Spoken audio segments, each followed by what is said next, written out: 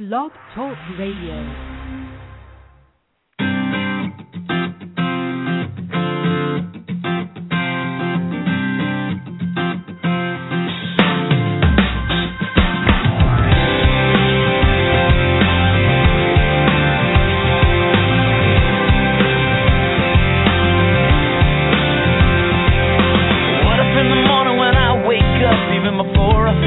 Coffee cup, I said,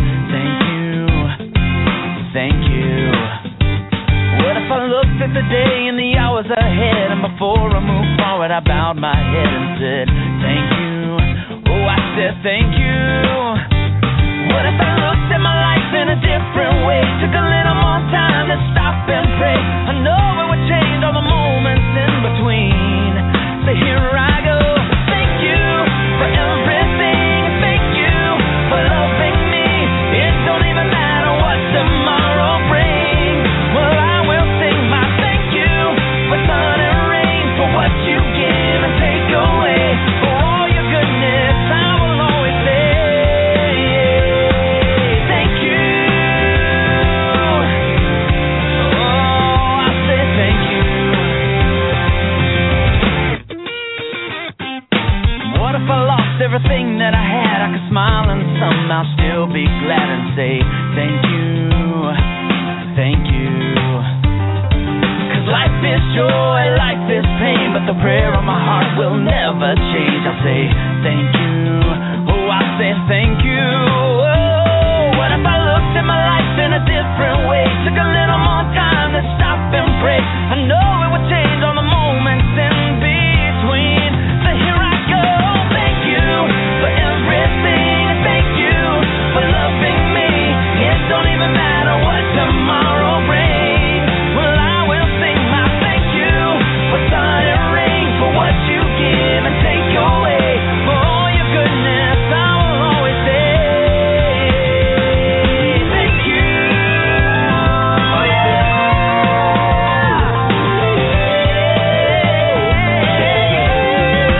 I will sing my thank you for everything. Thank you for loving me. It don't even matter what tomorrow brings. Well, I will sing my thank you for sun and rain, for what you give and take away, for all your goodness. I will always say for all your goodness. I will always say thank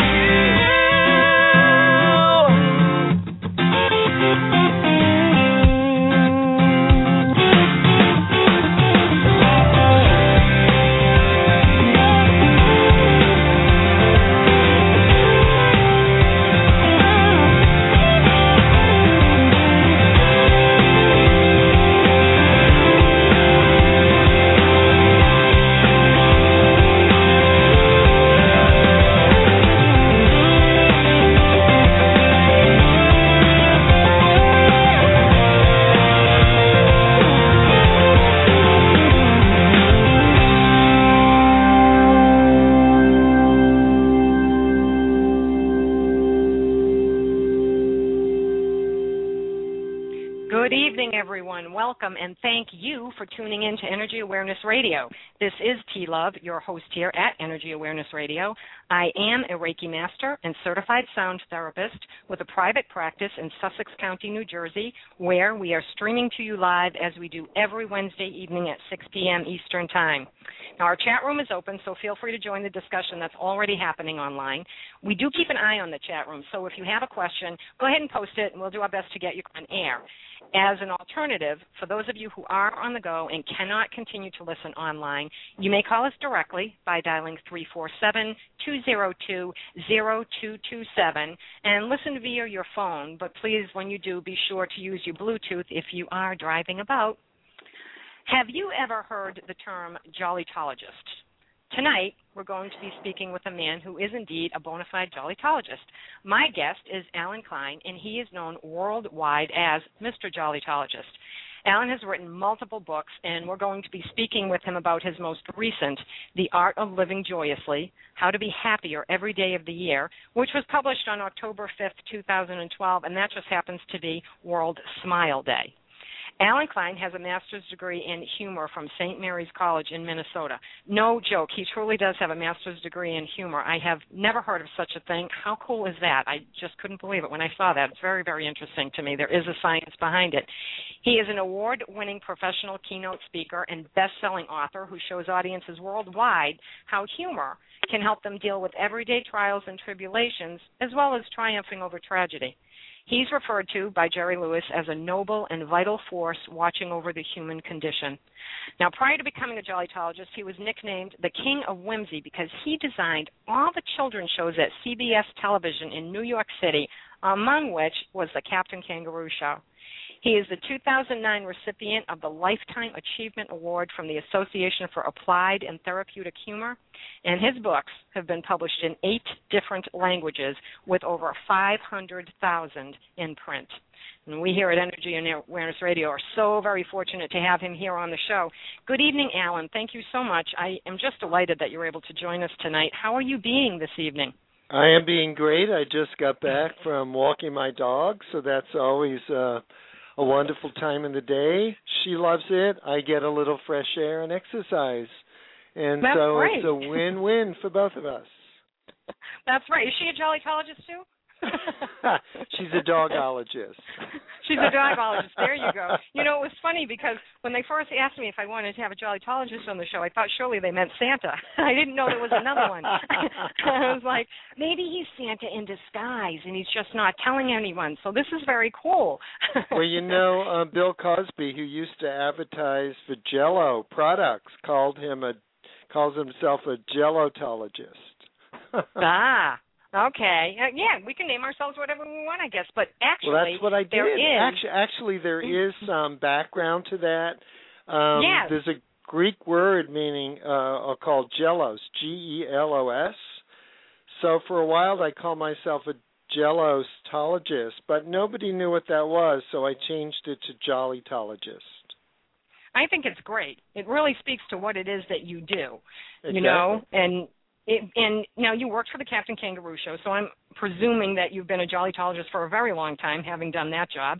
What would you tell us, you know, how you came about to be a Jollytologist? Well, it started over 30 years ago. My wife was ill and went to the doctor, and he said, we need to put you in the hospital and do some tests. And the test came back and revealed that she had a terminal liver disease. And there was no liver transplants at the time. There was no hospice at the time. And indeed, she did pass away 3 years later, leaving me with a 10-year-old daughter. And it was not, needless to say, it was a very, very difficult time. But Ellen had a great sense of humor and continued to use it even during that difficult time. Give you one example, T. She was in the hospital with a copy of Playgirl magazine with the male nude tentacle. And she said, Alan, I really like this nude man this month. Can you put on a picture on the wall by the bed over here? And I said, Ellen, this is a hospital. It's a little risque for that. And she said, well, maybe you're right. She said, why don't you get a leaf from the plant on the counter over there and cover up that part? And I did that, and it was fine for the first day, fine for the second day, but by the third day, the leaves start shriveling up. You get the picture. I do. It's funny. It is funny, and the point is that we came home from the hospital, and we would remember that little scene, and we would both start to laugh. And looking back, I realized it wasn't a lot of laughter. It was 5 or 10 seconds. But it helped revive us, help us get through the situation, and gave us a perspective on the situation that humor always gives people, when you can find some laughter or humor in any situation. So when I saw how powerful that was, I went back to school, gave up the business I had, went back to school, studied humor, got a master's degree, as you mentioned. It was actually a master's of human, H-U-M-A-N, development, and my thesis was The Healing Power of Humor, which turned into my first book. So that's, you know, I never expected to be in this field. I don't know why my wife died. You know, it's people like, you know, you ask, why me?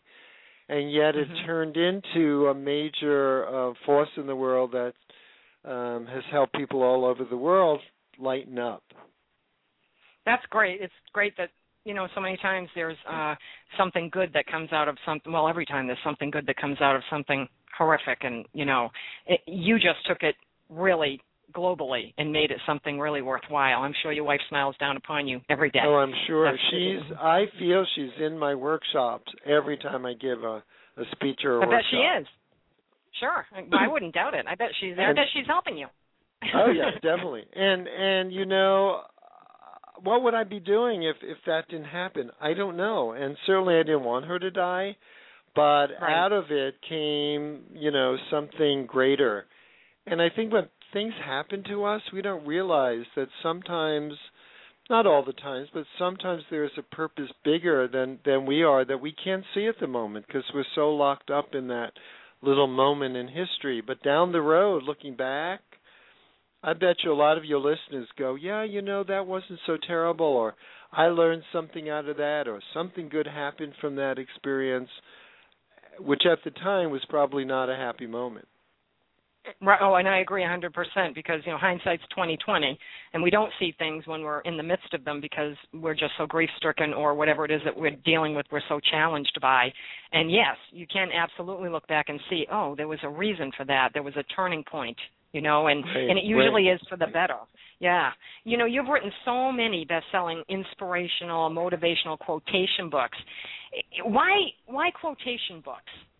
How did that come about? I'm glad you said that because it was kind of a journey. I mean, I wrote the first book, The Healing Power of Humor, and then I had tons of quotations left over that I had included in the book, but I had lots left over that I did not use about joy, happiness, play, cheerfulness. And I thought, I wonder if that would make a good book. So I put together a proposal, and I was at a meeting where Og Mandino was speaking, and I think he wrote The Greatest Salesman in the World, sold millions of copies. And he said, if you have an idea for a book, and I have labels here from my publisher that guarantee to look at your idea within 2 weeks and get back to you, which in the publishing industry is pretty phenomenal because they usually take a long time to get back to you. And so I showed it to them, and they bought the book. It was quotations to cheer you up when the world was getting you down. And then they didn't sell as many copies as they thought. I think they sold 5,000 in a year, so they stopped printing it. And I tried to get the rights back, and they said, no, we can't give it to you. But then I got a letter, it was pre-email time, I got a letter saying, congratulations, we sold your book to Random House. And Random House took the book, made it a beautiful hard-covered gift book, so it was in a lot of gift stores, and it did so well they asked me to write another and another and another, and it was a total of 7 books that I did for Random House. And then Random House closed their doors, even though they had sold 400,000 copies of the quotation books, closed their doors. And this time I did get the rights back. I tried to sell the rights to other publishers for a year and a half, got no response. Nobody wanted to reprint them. And then this is an amazing, amazing story. It's like a miracle. I went to a meeting. I sat down on the aisle seat. A man next to me was turned around talking to 2 women. And I heard them talking, and they're saying, they have a publishing company, and they're looking for inspirational, uplifting, motivational books. And I turned around, and I had 7 of them. Now, what I forgot to tell you was that when I gave up looking for a publisher, I put a sign above my desk that said, the perfect publisher will find me. Rather than me going out and struggling looking for a publisher, I just said the perfect publisher will find me. And I turned around to these women, said I had 7 books, and they said, send us them. And they gave me their card. And I looked in the card, and they were 5 blocks from where I lived. So I brought the books over. And this story is amazing. I brought the books over, and they this year there will be the 5th book that they've published, and The Art of Living Joyfully is one of them. And then they got too big for their small office, so they moved across the bridge and invited me to their opening celebration of their new offices. And this woman comes up to me at the party and says, "You don't know me, but I know you." She said, "I'm not in the States anymore. I now live in London, and I own this company, and I know you." And I'm looking at her and I don't know who it is. And she says, "You don't know me, but for 16 years, I lived across the street from you, and I'd watch you walk your dog every single day." Oh, my goodness. The perfect publisher found me.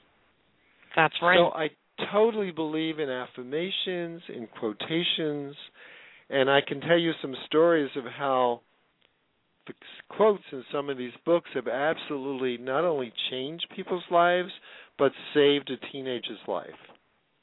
You know, and I think that is very true. And yes, would love to hear your stories. When I was in the 4th grade, my teacher, Mrs. Boyle, used to every morning read a quotation from this really thick, big book she had called something Quotations. I don't even know what it was.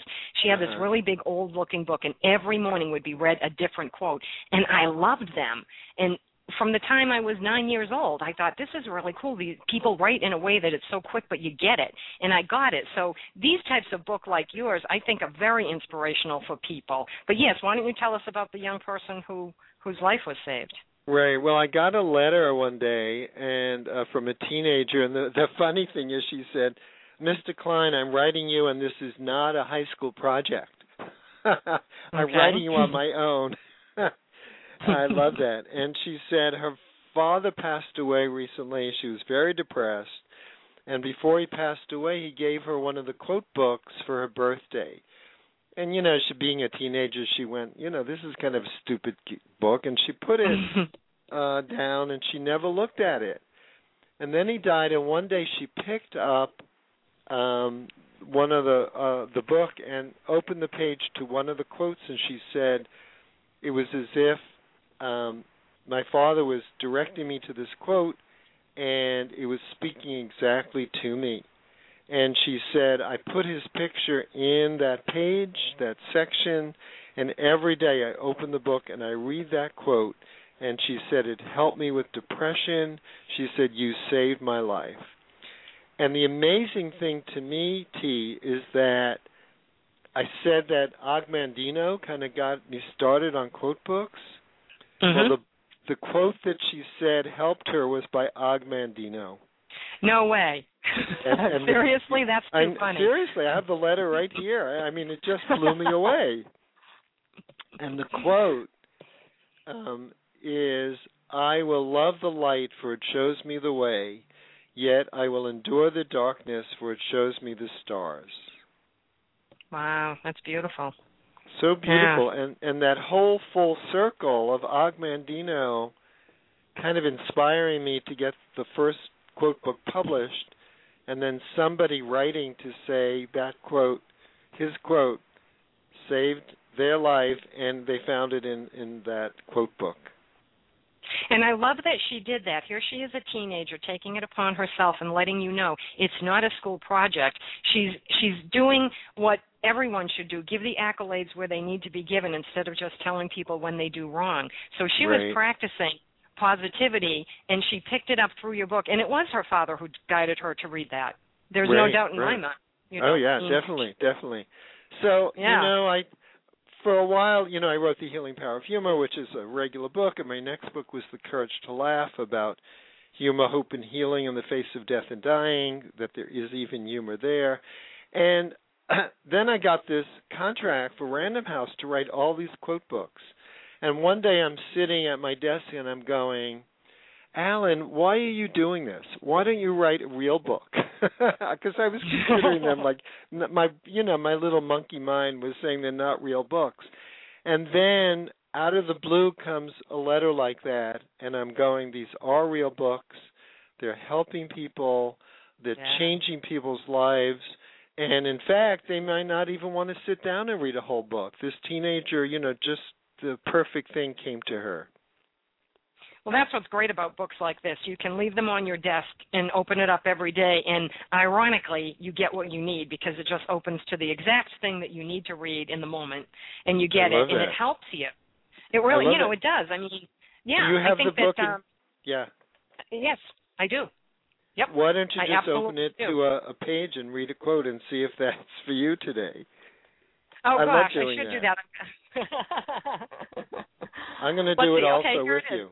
I'm on page 84, and the one that struck me, or the one that I first looked at, was by Peter McWilliams and John Roger. I believe humans were born to have joy and to have it more abundantly, that the birthright of everyone is loving, caring, sharing, and abundance. Boy, that really does resonate with me a lot. Because I constantly tell people, you're here for joy. You got to find joy and give joy. That's your job. That's all you have to do. Right. I had a great cousin and aunt, and they were very poor. And it was during wartime, and my aunt worked for the Navy Yard, and then later they were on welfare. And one of the things she taught her daughter, my cousin, was to do something good for someone every single day, even though they didn't have much money and was so poor. They would bake some cookies or knit a sweater, or and it brings if you and they're finding this, people that volunteer are happier and are healthier. Yeah. Because we don't focus on our own problems, and giving to others lifts us up and helps other people. Sure, and when you focus on the greater good instead of just yourself, you're included in the greater good, and it's going to come back to you, and everybody's happy. But usually, there's a lot of people that are just, focused on themselves, and that's too bad. What did you open up to today? I'm glad you asked, because I'm just looking at it. It's by Kenny Ausable. I don't know who that is, but I thank that person for writing this great quote. It's each of us has a spark of life inside us, and our highest endeavor ought to be to set off that spark in one another. Oh, that's and isn't true. that what you and I are both doing right now, hopefully? Yes. Yeah, absolutely, yes. Hopefully setting off a spark in one of your listeners. Yes, and in each other as well. You have such a range of authors and poets, and it's amazing. It's great to be able to look at them and see who, Ralph Waldo Emerson, Goethe, Nietzsche. There's so many people in this book that have said things that sometimes you don't know. You can't know everything that they've written, all the quotes that they've had, but it's interesting to go through it and see them and realize, oh, they're the one that said that? I did not know that. Oh, great. Yeah. I like that a lot. And one someone of my else said their daughter was in prison and she was actually pregnant, and they used the book. They sent her a quote every other day, and it just lifts both of them up. Well, it's very positive, Yeah. And so it's people a great use way. it in different ways. They put it on their web. They put it in emails. But these I love quotes because they're like little teeny reminders. Of things in the world that maybe we haven't thought about, or can lift us up, or encouragement, or motivate us to do something without a huge big lecture or reading a whole book. Just one little thing to help us get through our day. Sure, and if there's one that strikes you, you can, type it up and put it somewhere where you see it every day, or open the book and see what you get for the day. You should make it into cards. Then you can shuffle them. And should tell my publisher. Right. Yeah, absolutely. Yeah.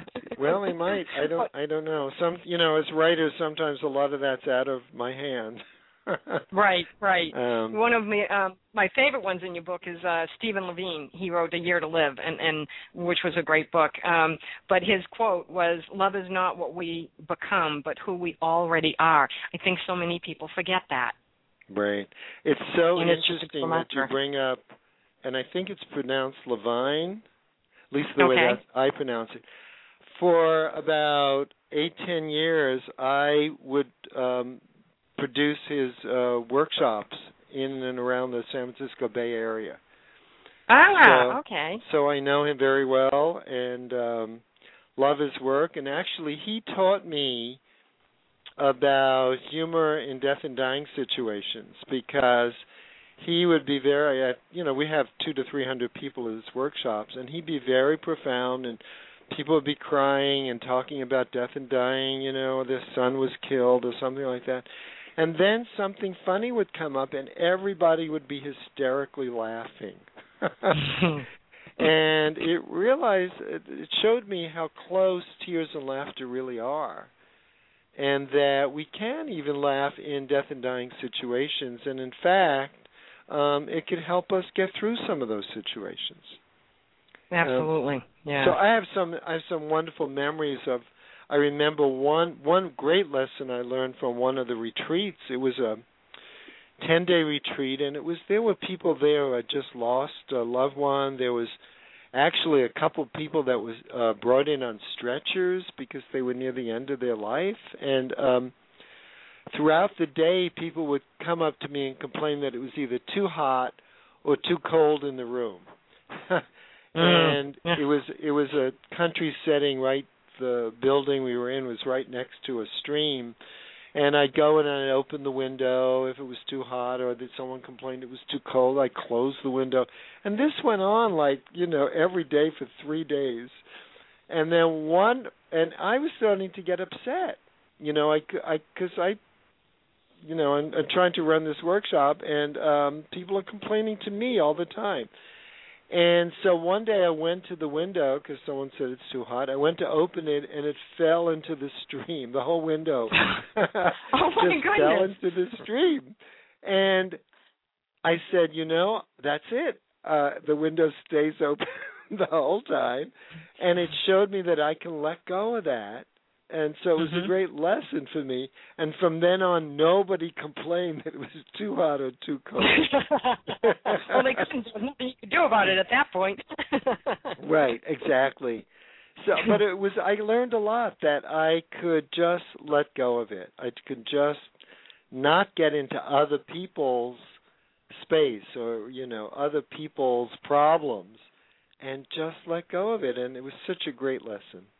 And that's huge because so many people can't let go of things. And I think that everybody is so busy, that, either running from pillar to post, they don't know what's going on, they don't take time for themselves. But a book like this, if you catch yourself and you become aware of what's happening in the moment, you can just open to a page, read something, and it inevitably will surely make you feel better because it kicks you off of what you're thinking about and puts you into a whole different perspective. Now you can look at things differently. Just by a couple of sentences or even a short phrase, it really works well that way. And I think a lot of people, they're looking for something to help them do that because they can't find the humor or they can't find the positivity in certain situations and they don't know what to do. So something like this, especially written by someone who, when you read the front and you're a jollytologist, it just makes you happy just to even start to open the book. It felt good to just open. And what as a jollytologist, what I consider myself is I just am a reminder to people that nobody said that life is supposed to be serious and that we need to lighten up because the world has gotten pretty heavy. You can't listen to the news without, hearing about all the terrible things that happen. So I'm just a reminder to people to lighten up. The books with the quotations are just reminders to people. In my workshops, I give out red clown noses in a process. And, it's just a reminder when things aren't going well. Put this on and look in the mirror, and you probably can't stay too serious looking like that. No, I would think you couldn't. And the other thing is a reminder to people that they have a choice. I remember when I lived in New York City, I would walk my dog that I had at the time every single day, and I'd pass this woman who'd most of the time be outside her building, and she would tell me all about the murders, robberies, and rapes and fires, within the neighborhood. And I was a little dense at the time, and it took me a while to realize I didn't have to pass that woman every day. I could go in the opposite direction. I had a choice. And so after a while I walked the other way and didn't see her again. But it's so true in life. We always have a choice which road we're going to take, how we're going to view the day, how we're going to react. It's not our boss that's making us angry, but it's how we react to the boss, and not letting other people ruin our day. Mhm. And reading things like this, it keeps you in line with that every day. And the more you do it, you build up momentum. And you realize if you go back and think about the quotes that you've read in your book, that it brings you back to where you're supposed to be. You're kind of centered, and you can handle things a whole lot better. At least I think you can. Right. Well, there's one quote. This woman wrote to me, again, a letter, sit down and write, because she read a quote in the book, she said, that totally changed her life. And this is pretty powerful. She said when she was a teenager, she was age 12, she said, actually. She was raped violently twice. And she said, for 55 years, I've never told anyone about it. 55 years she kept this to herself. And she said, then after reading one of the quotes in your book, which was about taking back your power, she said, I've taken back my power, and it has changed my life. Wow. And the quote, it's a little long, it's a couple of sentences, by Dale Carnegie, is when we hate our enemies, we are giving them power over us. Power over our sleep, our appetites, our blood pressure, our health, and our happiness.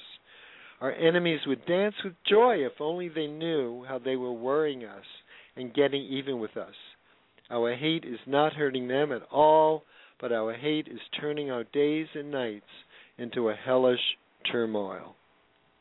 Wow. So that one quote, after 55 years of struggling with what happened to her, she finally was able to take back and get on with her life. That's incredible. That's really incredible. So you can see why I'll put together quotation books. Oh, yes. I mean, because it's a great, like you said, it's a great way for people who they don't have the time to read a full book. Right. They and cannot. This really speaks to them. Absolutely. Wow, that's just great. That's really good. It's wonderful. Wow. There have been a lot of studies on laughter, which you have been a part of. Isn't that correct? Oh, definitely, yes. Okay. Why don't you tell us a little bit about those? Well, what they found is every system in the body gets to work out when you're laughing.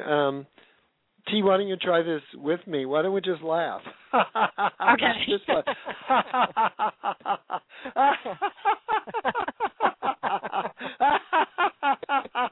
Okay, listeners, everybody. I don't know about you, but I have to take a big breath of fresh air in when I'm done, right? It does make you feel good. So, well, part of it's because you're getting fresh air in your lungs, so you're oxygenating the blood. So that's physically good for you. When you're laughing, supposedly there are some chemicals that are secreted that help with your immune system.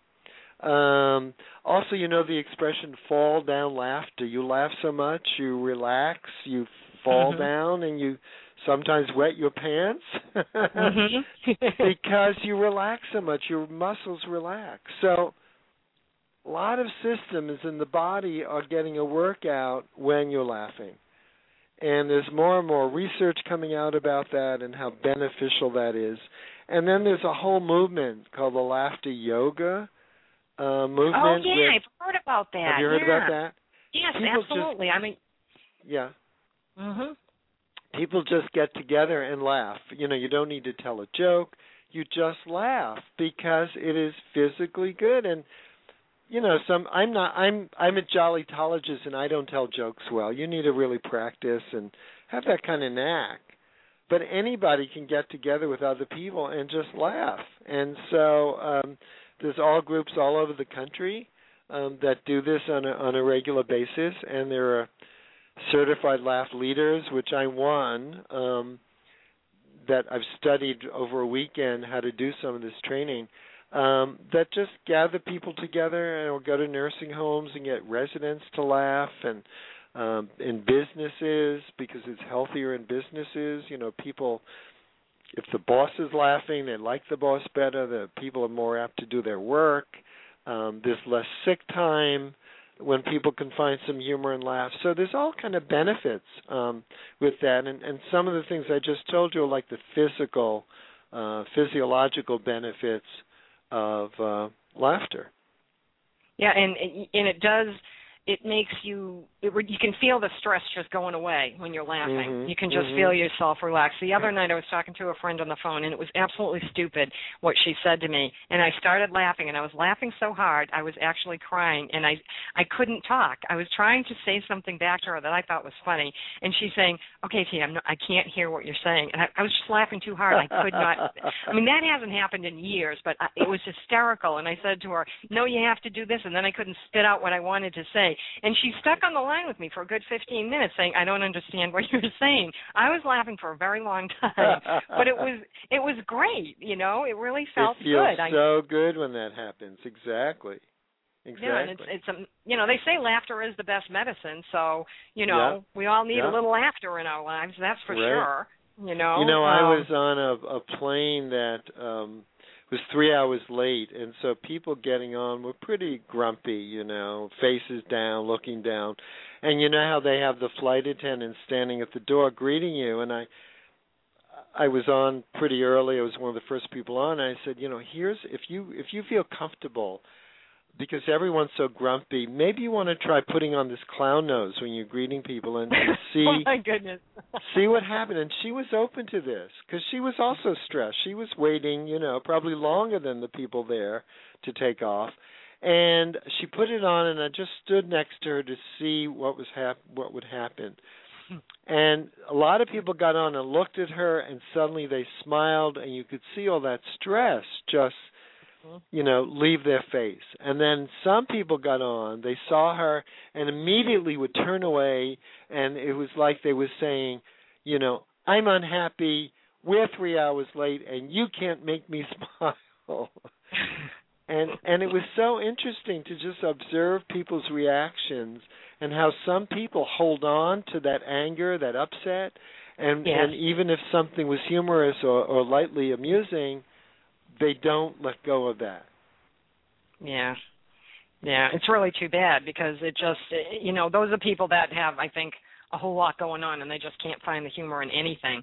And you're right when you say you can find humor in everything. We had a hurricane here in October of this year, Hurricane Sandy, and it was awful. I didn't have electricity for 2 weeks. It was cold. There was no flushing toilets. I had to schlep water from the lake to flush the toilets with buckets of water. It was, you know, it wasn't fun. And you're in the house all day long, and you're cold. And I said this. I wrote an email to somebody. I went to a kiosk where they allowed you to, you know, use your PC. And I went in and I set myself up and I wrote an email and I said, okay, a couple of things I learned. When you're really this cold and you cut yourself, you don't know it. You have to follow the blood and see where it is. That's number one. And then I said, when you put contact lens in your eye, don't. Because you're cold, the contact is warm, you don't realize it. You stick it in your eye and you think, oh my God, I'm never going to get this out. It's stuck to my eye, it's stuck to my eye. Now you're putting solution in your eye that's absolutely cold and you're trying to get your contact lens out. So note to self, never put cold contacts in your eye. I said, I have learned a lot. I really have, you know. You can do a stand-up comedy routine about the hurricane. Just based on that, honest to goodness, you know. And the thing, when I went downstairs one day, I was very thirsty. And, of course, you don't want to drink because then you have to void. And you don't want to void because you have to half undress. You know, it's like, oh, my God, it's freezing here. So I drank something. It was in the house. I'm cold. It's cold. I'm not realizing the temperature, how cold it is. I mix it up. It's a protein drink.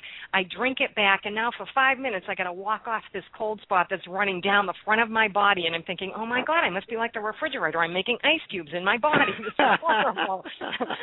But you had to laugh because if you didn't, you would have cried. You know?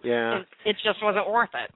Yeah, in my workshops, I give examples of humor in tragic situations, and you certainly just gave us some.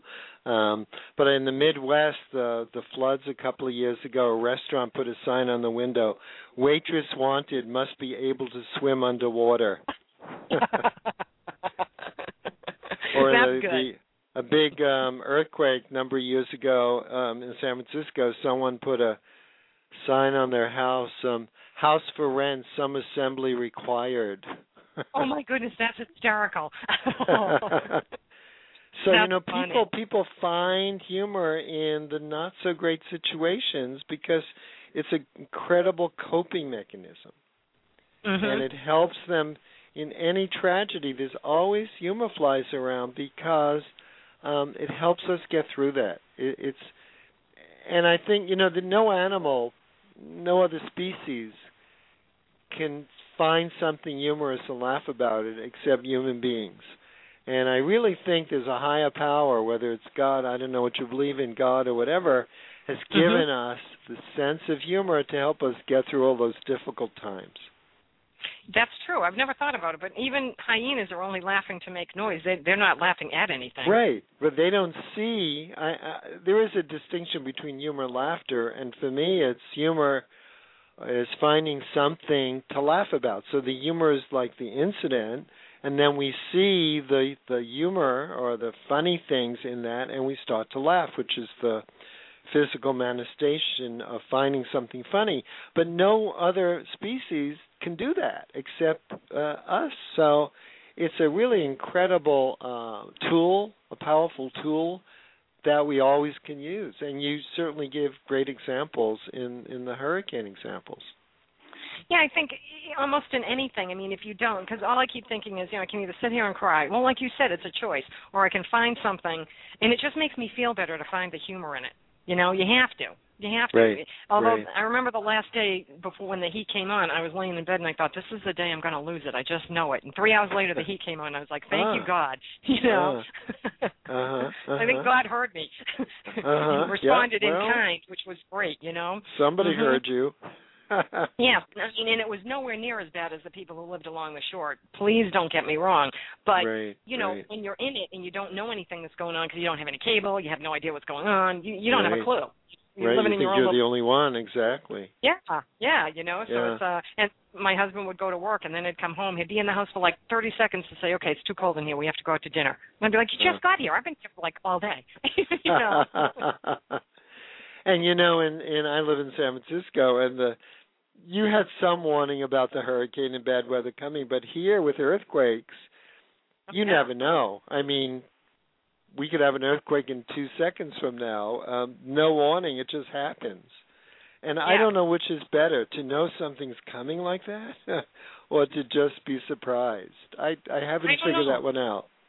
I don't know, because we had an earthquake here last August, and I was sitting in my office, and I thought, okay, something's going on, because I've never been in an earthquake.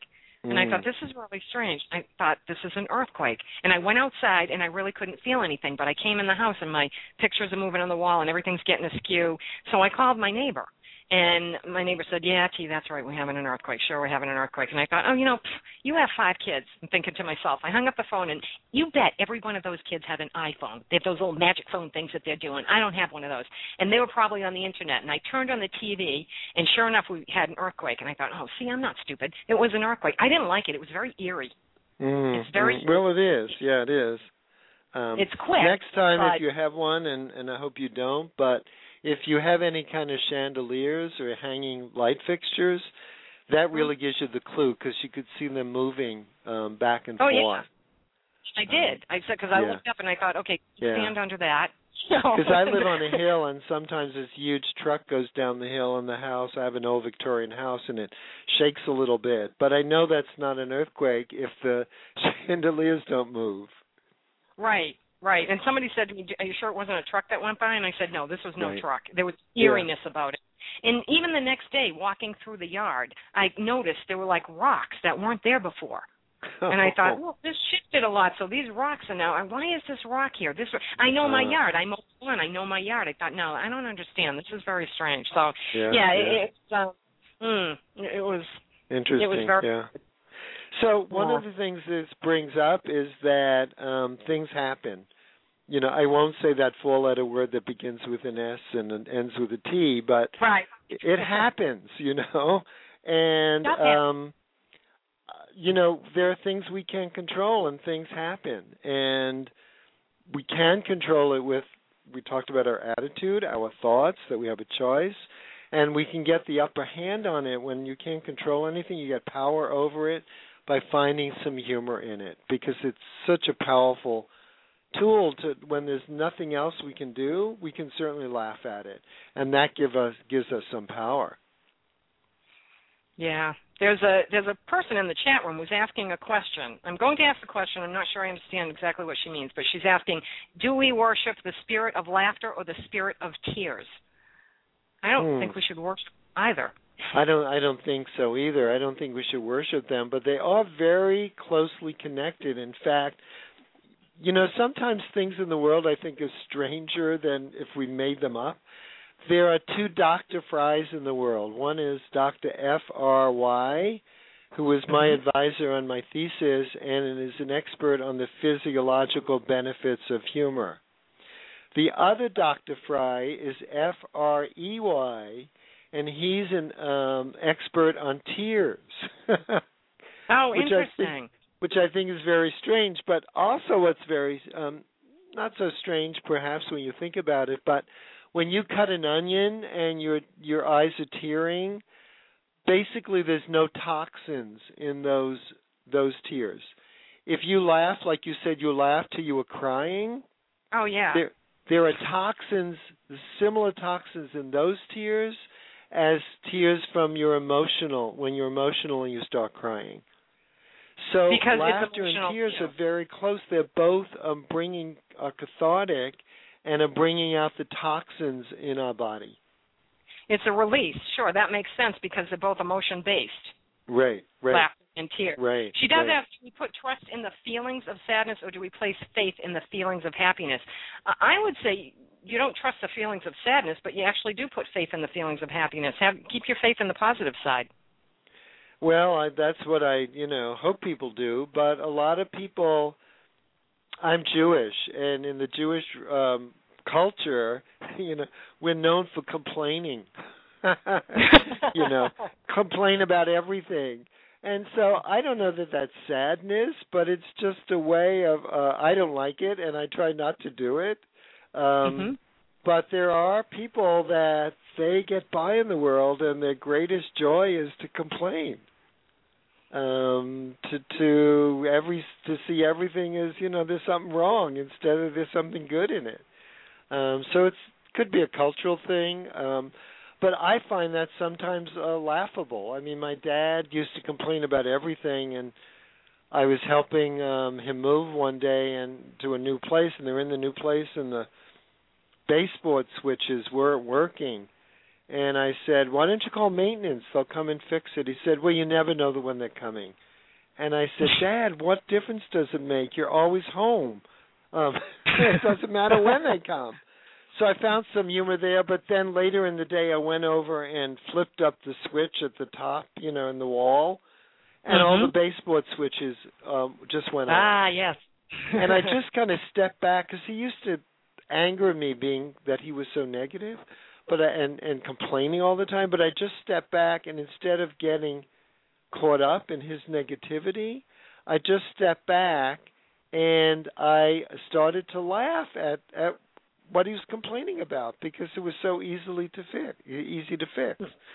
So if we don't get caught up in other people's stuff, it's easy to just step back, look at what's happening, and maybe see how ridiculous they are. And maybe see a resolution that's right there that you can't see through your anger or your fear or your, your emotion of the negative part. Exactly. You can't see the resolutions. Because you're so upset. Yes. Oh, yes, absolutely. One thing that you mentioned was that you have designated March as International Mirth Month. I love that concept. It's wonderful.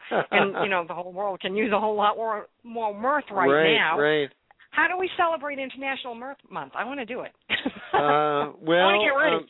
First of all, I created that for because April Fool's Day comes up right after March, but also because tax month comes up, and I thought we need to, lighten up a bit.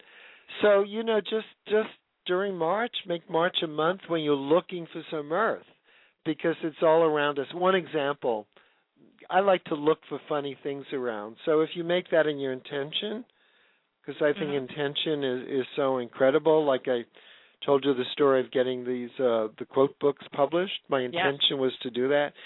So have that an was intention. A very powerful intention. Yeah. Very powerful But you intention. can have an yeah. intention every day when you wake up to have a great day or to find some humor. So maybe March is a month that you go, okay, I'm going to find something that's humorous every day. So last March I was in a laundromat and I had that intention and a look on the wall, and it said, when the machine stops, remove all your clothing. Oh, my God. Which I did. That is funny. But there is humor I'm sure all people around, can read something. but you have to put your intention out to find it. Yes.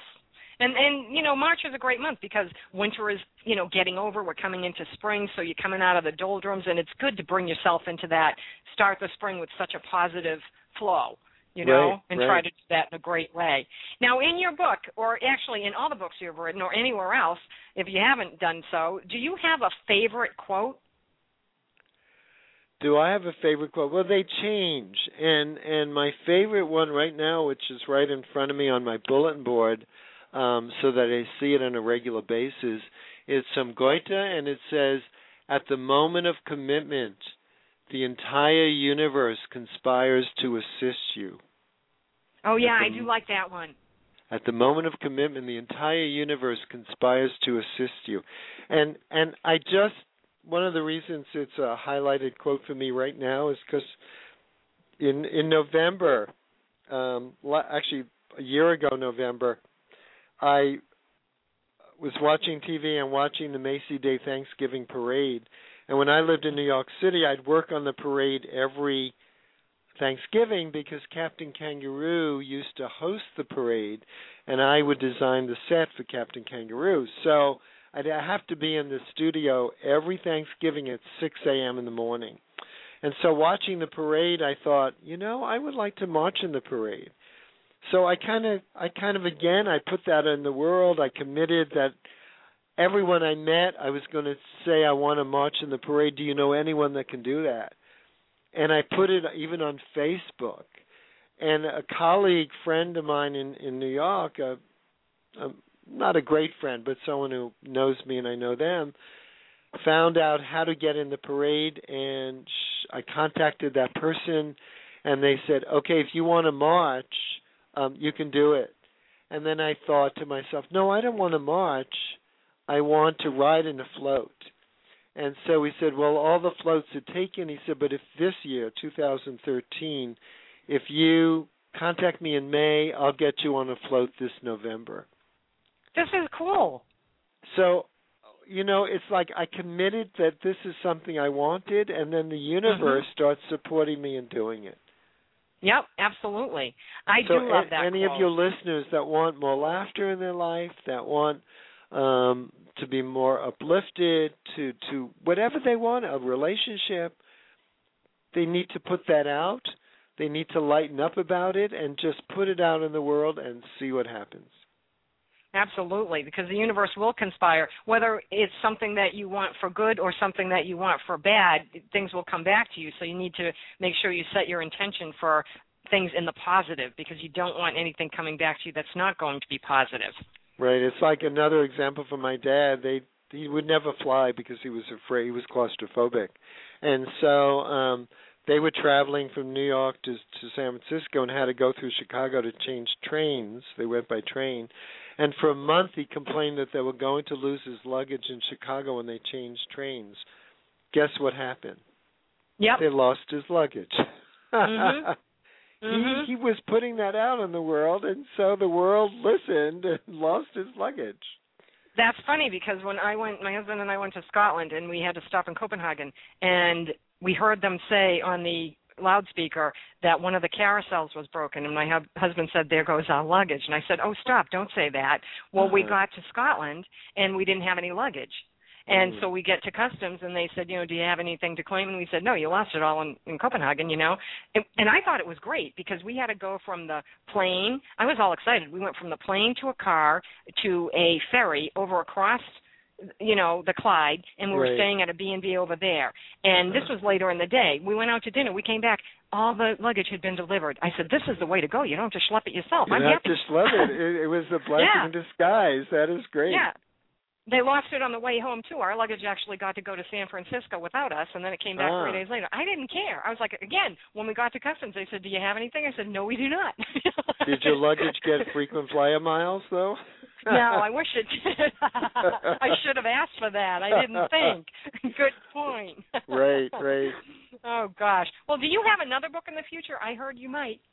I do. I'm writing a book. Right now it's titled You Can't Ruin My Day. Okay. Because we give our power away to situations, we give our power away to other people, and it just ruins our day. And so, and that came to me. I got a speeding ticket while going to the gym one day, and I was singing away. I was really happy and being pulled over because I wasn't paying attention and got a speeding ticket. And I got to the gym, and I'm still singing away and still happy and telling people I just got a speeding ticket. And they're all like, how come? You're not upset. Aren't you upset? And out of my mouth came, I'm not going to let that policeman or this ticket ruin my day. Right. And I thought, how true that is, that we have that power over everything. And so that's what I'm writing about. So it's taking your power back. Teaching people how to do that. Exactly. That's a great topic. I like it. We need more to put more information out. Look for the book. Would you come back to us? 2 years, probably. Yeah, well, it's a okay, well, you'll come back writer. on the show, right? Okay. You'll come back with that book, won't you? That would be great. Oh, of course. Well, we're almost out of time. We're at the top of the hour. But before we go, I'd really love it if you'd tell our listeners how they can find out more about you and your work and where they may purchase your book. Sure. Amazon, all the Internet booksellers have the book. Just put in my name, Allen, Allen Klein, Klein, or they can go to my website. There's all information about my books and articles and stuff, and it's www, and then my name, AllenKlein.com. Great. So it's www.allenklein.com. Make sure you go there. This is Allen Klein, the author of The Art of Living Joyously, How to Be Happier Every Day of the Year. It was just wonderful having you on the show tonight. I thank you so much. I appreciate you taking time to come here and join us. And it was a great discussion, and we had fun. I had fun. Thank you. Bye you now. Bye. Bye-bye. So listeners, we need you to spread the word. If you enjoy what you hear on Energy Awareness Radio, share it with your friends. Send the link to the show so they can be made aware of all the wonderful things that are offered on this program. These guests share their time freely. They give us a minimum of 60 minutes out of their day to help us all, and they do it at no charge. You pay nothing for their wisdom and knowledge that you receive here at Energy Awareness Radio from all of these wonderful guests who share their time and expertise with us. So please be sure to pass the word along, make others aware, share it with your friends and family so that they too will be able to grow and learn and make this world better for everyone. On behalf of everyone here at Energy Awareness Radio, I'd like to thank all of you for tuning in. Come back next week. We've got another great show set up. For more information about me, please feel free to visit my website, quantum-wellness-center.com. You'll find an archive list of past shows, a lineup for upcoming shows, as well as information about all the events I'll be hosting throughout this year. And don't forget to follow me on Twitter at NRG Aurora Radio. I am your host, T. Love, here at Energy Awareness Radio, intending you and yours a most wonderful week. Remember, living from your heart is quite easy. You need only give thanks to do so. Take care.